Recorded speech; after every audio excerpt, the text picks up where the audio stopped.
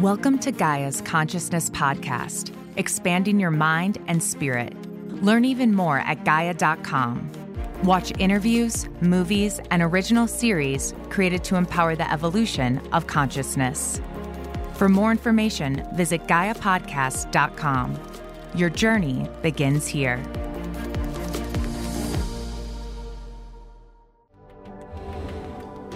Many people are talking about a shift in human evolution. What is driving this shift? And how do we steer it in a positive direction? Will it be primarily a spiritual shift, as many in the New Age believe? Will it be a purely scientific and technological shift, as many transhumanists and AI developers believe? Or will these two approaches somehow meet and work together to uplift the Earth to a more balanced and advanced future? The answers to these questions truly rest in our hands. One thing is for sure, achieving such a balance will require a core shift in how we think, act, and relate.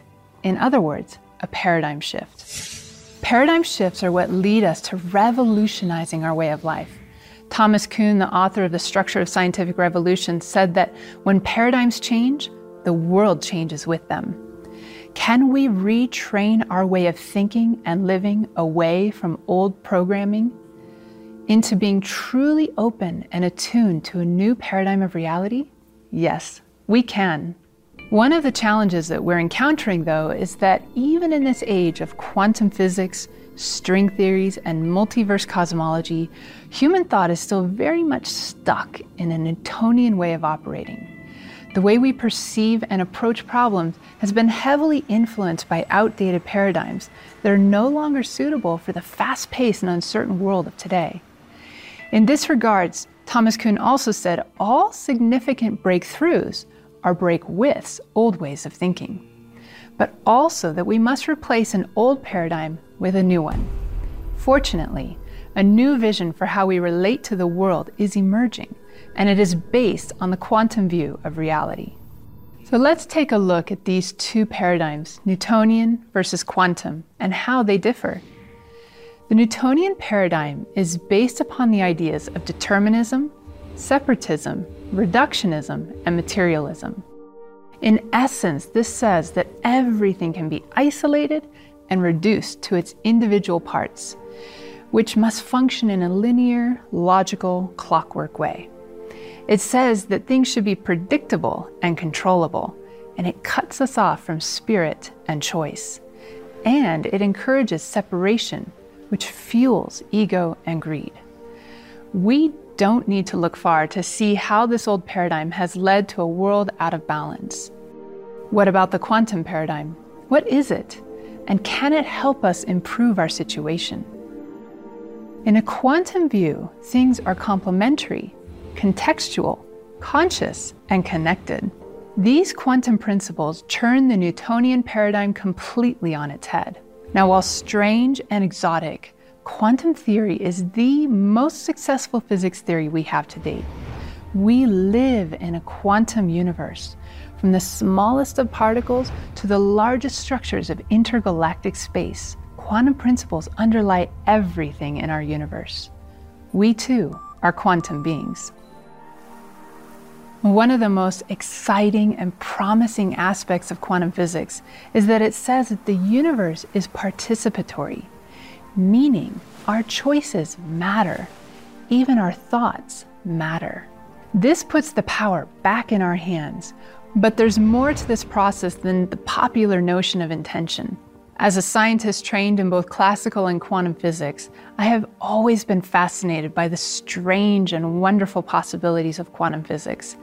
From the beginning of my studies, I had this intuitive sense that quantum principles not only apply to the atomic and subatomic worlds, but also to the basic fabric of our existence. They reveal a deeper universal truth about who and what we are. They can inform our overall view of reality. And when we reorient our ways of thinking towards this view, the doors to new possibilities open wide. So for example, what might happen if we applied quantum principles to re-envisioning our models for 21st century society? How might our societal systems transform? Systems such as business, economics, relationships, psychology, philosophy, sociology, education, and more. When Newtonianism was applied in this way over 300 years ago, it not only cemented in the scientific revolution that was underway, it also became the catalyst in the Age of Enlightenment, and then later the Industrial Revolution. How might our way of life transform today if we truly reinvented ourselves based upon the newer quantum principles? One example of how this has already started to happen is through the digital age.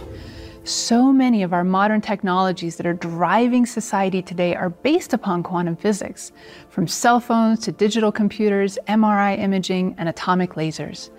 And because of this, most of us now recognize that we do live in a connected world, where energy and vibration are more fundamental than matter, and perspectives are more relative or contextual than certain. However, when it comes to our day-to-day experience of the world around us, most people are still not operating from quantum awareness. Why is that? Well, it's one thing to have the concept, and it's quite another thing to change the way we think and perceive. Can we reprogram or rewire our perceptions? Is that even possible? After hundreds of years of genetic and social conditioning? The answer is yes, it is possible. But it takes a combination of the correct concepts and daily practice to make this shift. When enough of us make the shift in our own lives, then we can help support and guide the collective shift. Let's start diving in to take a deeper look at the 4 quantum principles and what they tell us. These govern all quantum phenomena, and they're all interlinked. Those principles, again, are complementarity, contextuality, consciousness, and connectivity. What do these terms mean, and how do they apply to us? To answer that, let's take a look at each one. First is complementarity. It is a cornerstone principle that governs many extraordinary behaviors at the quantum level. Central to it is what is known as the uncertainty principle. This says that it is impossible to precisely measure 2 observables that are tied together as complementary pairs. One example of such a complementary pair is a particle's position in space and its momentum through space. Meaning, if we know exactly where a particle is, then we'll not be able to know anything about its momentum, which relates to its mass, its speed, and its direction, or vice versa. One interesting way to apply this to ourselves is to ask the questions, where am I now? And where am I going? Now, if we know exactly where we are right now, then we won't have total clarity on where we're going. And that's because in order to know our exact position, we must be standing still. If we're standing still, then we have several options for where we can go from here. Have you ever experienced that kind of uncertainty in where you're going in life? Now, the flip side of this is that if we know our precise momentum of where we're going and how fast, we'll not be able to know exactly where we are. That's because we're moving, and so our position keeps changing. Now, it's good to have momentum in life, but it's also important to sometimes stop and be here now. Now, speaking of the now, another complementary pair are energy and time. Now, how can we understand this one? First of all, energy is related to vibration. All things move or oscillate at a certain rate, and the rate of vibration is what we call the frequency, which is usually measured as cycles per second. Now, frequency and therefore energy are inversely connected to time. How energy and time are coupled at the quantum level goes something like this. If we know the precise moment that an event takes place, then the amount of energy contained in it becomes uncertain, meaning all energy is potentially accessible. Conversely, if we know exactly how much energy something has, then we'll not be able to say when it occurred, meaning all time is potentially accessible, giving us access to eternity. Now, how can we apply this to ourselves? We can ask the questions, when am I? am I stuck in the past? Am I projecting into the future? When our mind is ruminating on past or future, we can sense how much energy it takes up. Or am I in the now? Only when we're in the now does our measurement of time become precise, because only the now is real. Now, the cool thing is that when we're in the now, that is when limitless energy becomes possible or accessible. Alternatively, we could ask, what is my energy level? Since energy is directly related to frequency, when we increase our frequency, we raise our energy level. If we can bring our energy into a coherent state where everything is precisely attuned to one frequency or resonance, that is when our sense of time disappears, and we can become one with eternity. In quantum physics, we talk about there being many simultaneous possibilities and probabilities all existing at once, until a measurement or observation, aka a choice, is made. Now, upon observation, one of those possibilities will manifest out while the others will disappear. This is known as the observer effect and collapsing the waveform. How is this observer effect discovered? It relates to another aspect of complementarity known as wave-particle duality. In the early days of quantum discovery, it began with scientists trying to understand the nature of light. Is it a wave or is it a particle? It turns out light displays both behaviors. Now, this confronted scientists with a mystery or paradox. How can light be both a wave and a particle? The paradigm at the time said it must be either or, not both and.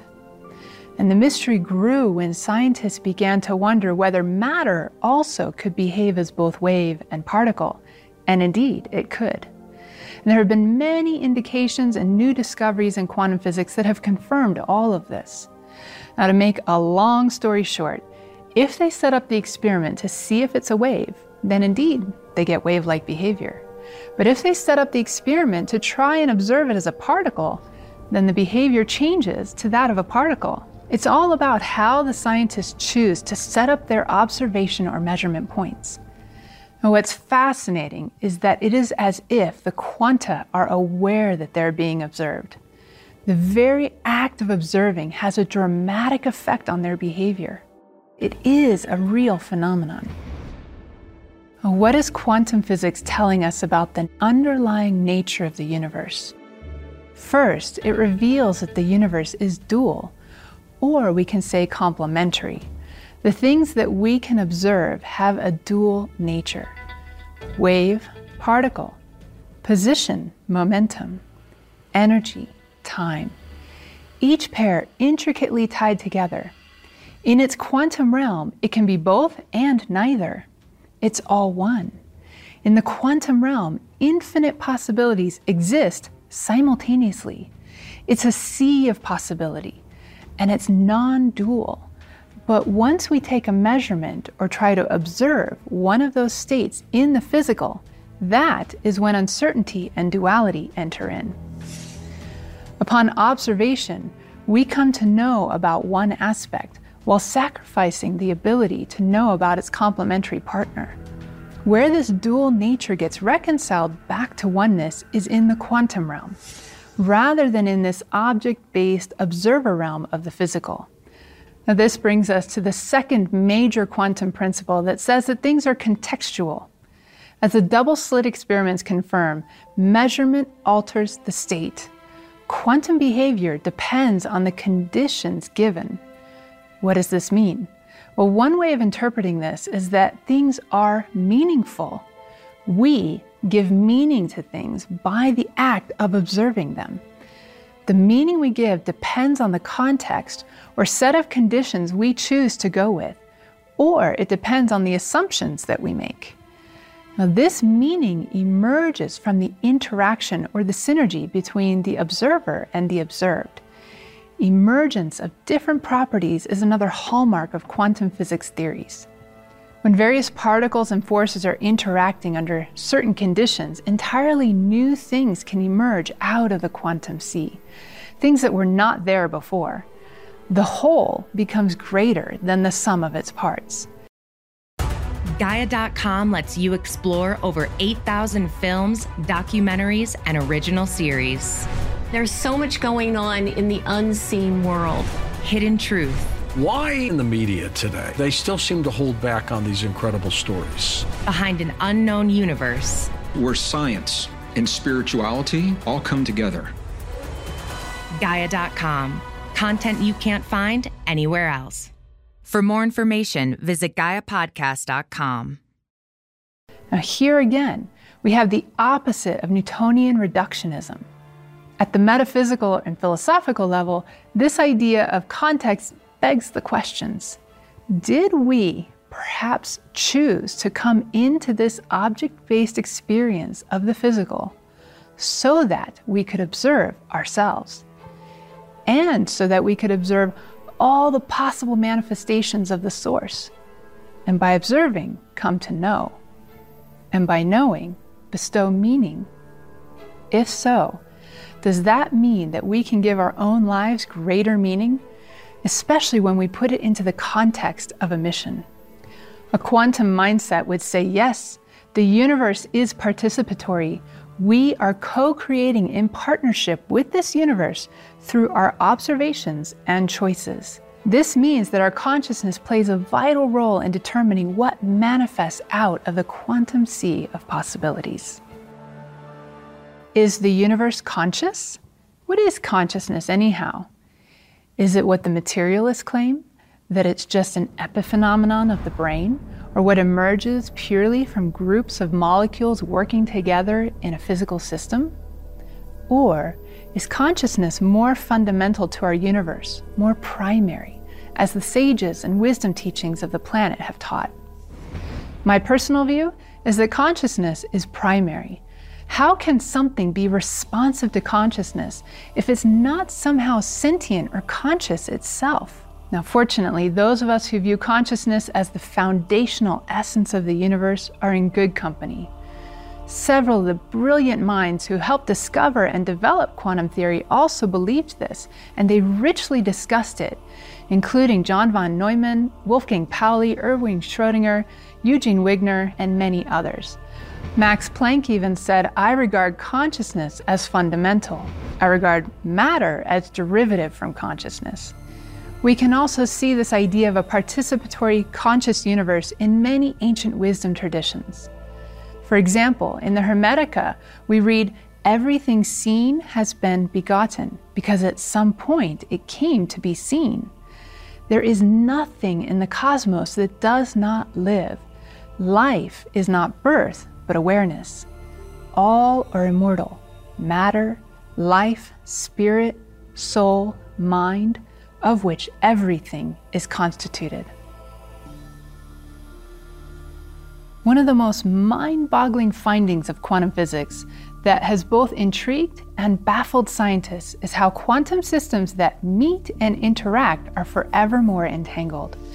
What this means is that they can no longer be considered as individual, but have become an intimately connected whole. They form a single entity. Even if the components are on opposite ends of the universe, information is somehow communicated between them instantly, regardless of how much time or space passes between them. Albert Einstein, who was a staunch determinist to the end, dubbed this phenomenon voodoo forces and spooky action at a distance. This quantum discovery greatly challenges the Newtonian idea of separation, the idea that things are independent and can only affect one another by direct physical forces. How did the discovery of these spooky actions come about? The idea goes back to 1935, when the founders of quantum physics were trying to understand and interpret the meaning of the new quantum discoveries. Niels Bohr, Werner Heisenberg, Wolfgang Pauli, and their team, who proposed the Copenhagen interpretation, thought that the qualities of connectedness, uncertainty, and the observer influence were integral aspects of quantum physics. The Copenhagen interpretation says that there's no actual physical property that exists in the real world until it is observed. This is better known today as the observer effect. Now, Einstein, on the other hand, thought this was crazy. He stood staunchly in favor of the deterministic, real, separable world of Newton. To demonstrate the absurdity of the quantum theory, he and his colleagues proposed a thought experiment known as the EPR paradox. They pointed out that when two particles, A and B, originating in unison from the same source, eject out in opposite directions, they'll have correlated properties. For example, the spin of electrons or the polarization of photons. Now, if an observer measures the property of particle A, then instantly that person will also know the result for particle B. Now, according to quantum theory, this observation forced both particles to pick a state out of the many possible states, and they must do so in a correlated way because of how they were created together in the first place. Somehow, particle B instantly knows what state particle A ended up in upon observation. The problem, according to Einstein, was that this instantaneous influence would mean that information has to travel faster than the speed of light from A to B in order to conserve their correlation. This seems to violate special relativity, which says that nothing can travel faster than the speed of light. It also says that the quantum world must be non-local. What does that mean? Well, it means that altering one quantum object can instantly influence distant parts of the universe. Now, here again, we encounter a Hermetic principle, the principle of correspondence, that says, as above, so below. Or another way of saying this is, as here, so elsewhere. The choices we make really can reach across the universe. Even modern-day theoretical physicist Michio Kaku says it is impossible to completely separate ourselves from the oneness of the universe. What else can quantum physics reveal about our connection to the universe?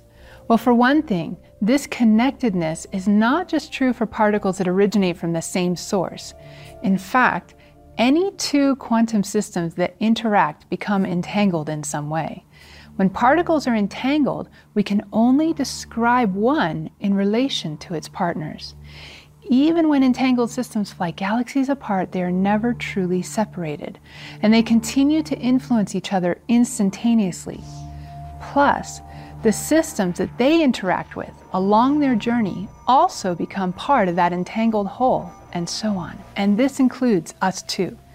We are entangled with every particle we have ever interacted with, including other people, and all the people and things that they have interacted with, and so on.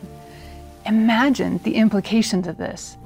Every subatomic particle of light or energy that has ever traveled to us, whether from Earth or from outer space and the stars, if it's interacted with our body, then it is still entangled with us wherever it may now be in the universe.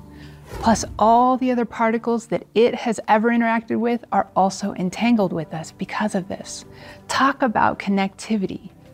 Even more amazing is if the whole universe started from a Big Bang singularity, then that would say that everything was entangled from the beginning, and to some degree still is.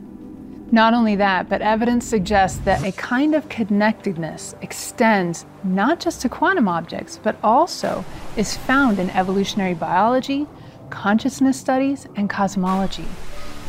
So what does this tell us? This suggests that non-local coherence may be a fundamental aspect of reality. It implies that beyond energy and matter, there is information intrinsic within the universe. It is a special kind of information that not only transmits, it also plays a vital role of forming nature at all scales, from the quantum to us to the cosmos. We truly are connected to the stars and to each other. We live in a connected universe. This might sound cliche, but this is physics, not just spiritual philosophy. Yet, it supports what many spiritual teachers and initiates have said through time. We are all one. Is there really here or there? At the quantum level, no. Space does not really exist or pose a limitation. From the reference frame or quantum reality of entangled systems, there's only here. There is no separation. There's only one whole. What does quantum physics have to say then about time? Is there a past, present, and future? Does the arrow of time only move forward? Is there a then and now? The quantum answer to that also is no. Time does not impose any limitations on the quantum realm. Now, this was confirmed through what are known as the delayed choice experiments, first proposed by quantum cosmologist John Wheeler. And physicists have also been able to demonstrate entanglement of particles that never even coexisted in time using what is known as entanglement swapping. This means that quantum systems are not bound by space or time. When it comes to entangled systems, all is here now. This implies that space-time is not fundamental, but rather emergent. And here again, we can see that quantum connectedness is more fundamental than space or time. So what does all of this tell us? Well, we truly are connected to the stars and to each other. Why is this connectedness so fundamental? Here again, we can turn to the Hermetic principle and teachings on correspondence. The three initiates tell us that this principle embodies the truth that there is a harmony, agreement, and correspondence between the several planes of manifestation. The same laws and characteristics apply at all levels because it comes from the same source, the all. Now, whether scientists realize it or not, they have inherited their search to understand the universe from their predecessors, many of whom were initiates in the Hermetic tradition. The oral tradition of Hermetic teachings is said to date back at least 8,000 years and has been kept alive as sacred wisdom by the initiates of the mystery schools. Most scientists agree that there should be a finite set of laws that govern the universe. In physics, we talk about the laws of general relativity, quantum mechanics, thermodynamics, and so forth. But these laws are just signposts pointing to a deeper truth that underlies them. Scientists have long sought to understand the mind of God, or what Einstein called the secrets of the Old One. They search for a theory of everything, one mathematical formula that unites all laws of physics. And in their heart of hearts, many hope to discover that the universe is self-consistent, that there is reason and meaning to all that we observe and experience. And there is. But so long as scientists remain rigidly opposed to bringing consciousness into those laws, they will fail to find a true theory of everything. The original as above, so below principle comes from the ancient emerald tablets of Thoth Hermes. The original statement reads, "True, without error, certain and most true. That which is above is as that which is below, and that which is below is as that which is above, for performing the miracles of the one thing. And as all things were from one, by the meditation of one, so from this one thing come all things by adaptation." We can see in this statement that there is a distinction made between the one thing and the one mind. The miracles of the one thing are the manifestations of the one into matter, and then the subsequent work to perfect and evolve those things by adaptation or transformation. But the one itself is source, the all, from which all things come. And it tells us that the way these things come to be is by the meditation of one. Let's look deeper at what meditation means here. Meditation is the focusing of one's mind or total awareness until it comes completely into a state of coherence.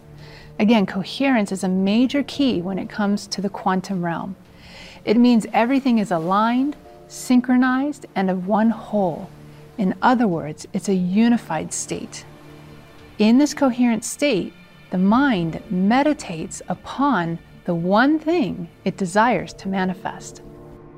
In the Hermetica, Hermes tells his son Tat that everything seen has been begotten, because at some point it came to be seen.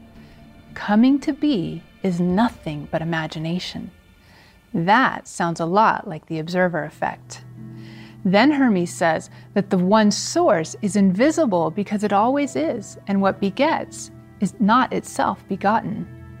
But if you want to see God, consider the sun, consider the circuit of the moon, consider the order of the stars. Who keeps this order? For there is nothing in all the cosmos that God is not. And if you don't like the word God, just replace it with source or universal consciousness or whatever you prefer. Now, as all things are from one, by the meditation of one, Hermeticists call this the principle of mentalism. The one, or the all, may be thought of as a universal, infinite, living mind. Or perhaps today we might call it a unified field of pure consciousness. This is at the foundation of everything. It is within this one mind that all is united. So if physicists want to find their theory of everything, they must include the one mind, consciousness, as an essential part of all that is. Both Erwin Schrödinger and Wolfgang Pauli, two of the founders of quantum mechanics, had this insight of the importance of the one mind.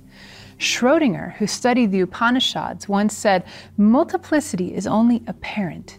In truth, there is only one mind." And Pauli dedicated the last half of his career and life to trying to understand what he called the psychophysical problem, or the mind-body problem, from a scientific perspective. Now, how can we apply all of this in our lives today? First of all, since we are all connected, that means the changes that we make within do matter to the universe. As physicist John Wheeler said, useful as it is under everyday circumstances to say that the world exists out there, independent of us, that view can no longer be upheld. When we work on improving ourselves, healing and cleaning up our thoughts, words, and deeds, it makes a difference. When we transform from negative to positive in our lives, we send good vibes throughout the universe. The outer is a manifestation of the inner. What does that mean for us? If we want our outer life and our world as a whole to improve, we must each start within. Secondly, this shows us that if there is a way to direct what comes out of the quantum field, it will require more than just choice or intention. Those things are a beginning, and they might get us results, but they are random results. What we need is to hold coherent intention, connected to the one mind, and meditate upon the result we desire. Only through a daily meditation practice, where we regularly quiet the lower mind, will we be able to consciously tap into the one mind. Once we cultivate the ability to hold a prolonged, coherent state of being, that is when we will become more effective participants in the game of life. Easier said than done, right? Maybe. But quantum physics gives us other key insights into how to tap into that unified state more easily. I'm Dr. Theresa Bullard, and this is Mystery Teachings. Thank you for listening to this episode of Gaia's Consciousness Podcast. Learn even more at Gaia.com and watch interviews, movies, and original series, all to empower the evolution of consciousness. For more information, visit GaiaPodcast.com. Gaia. Watch, belong, transform.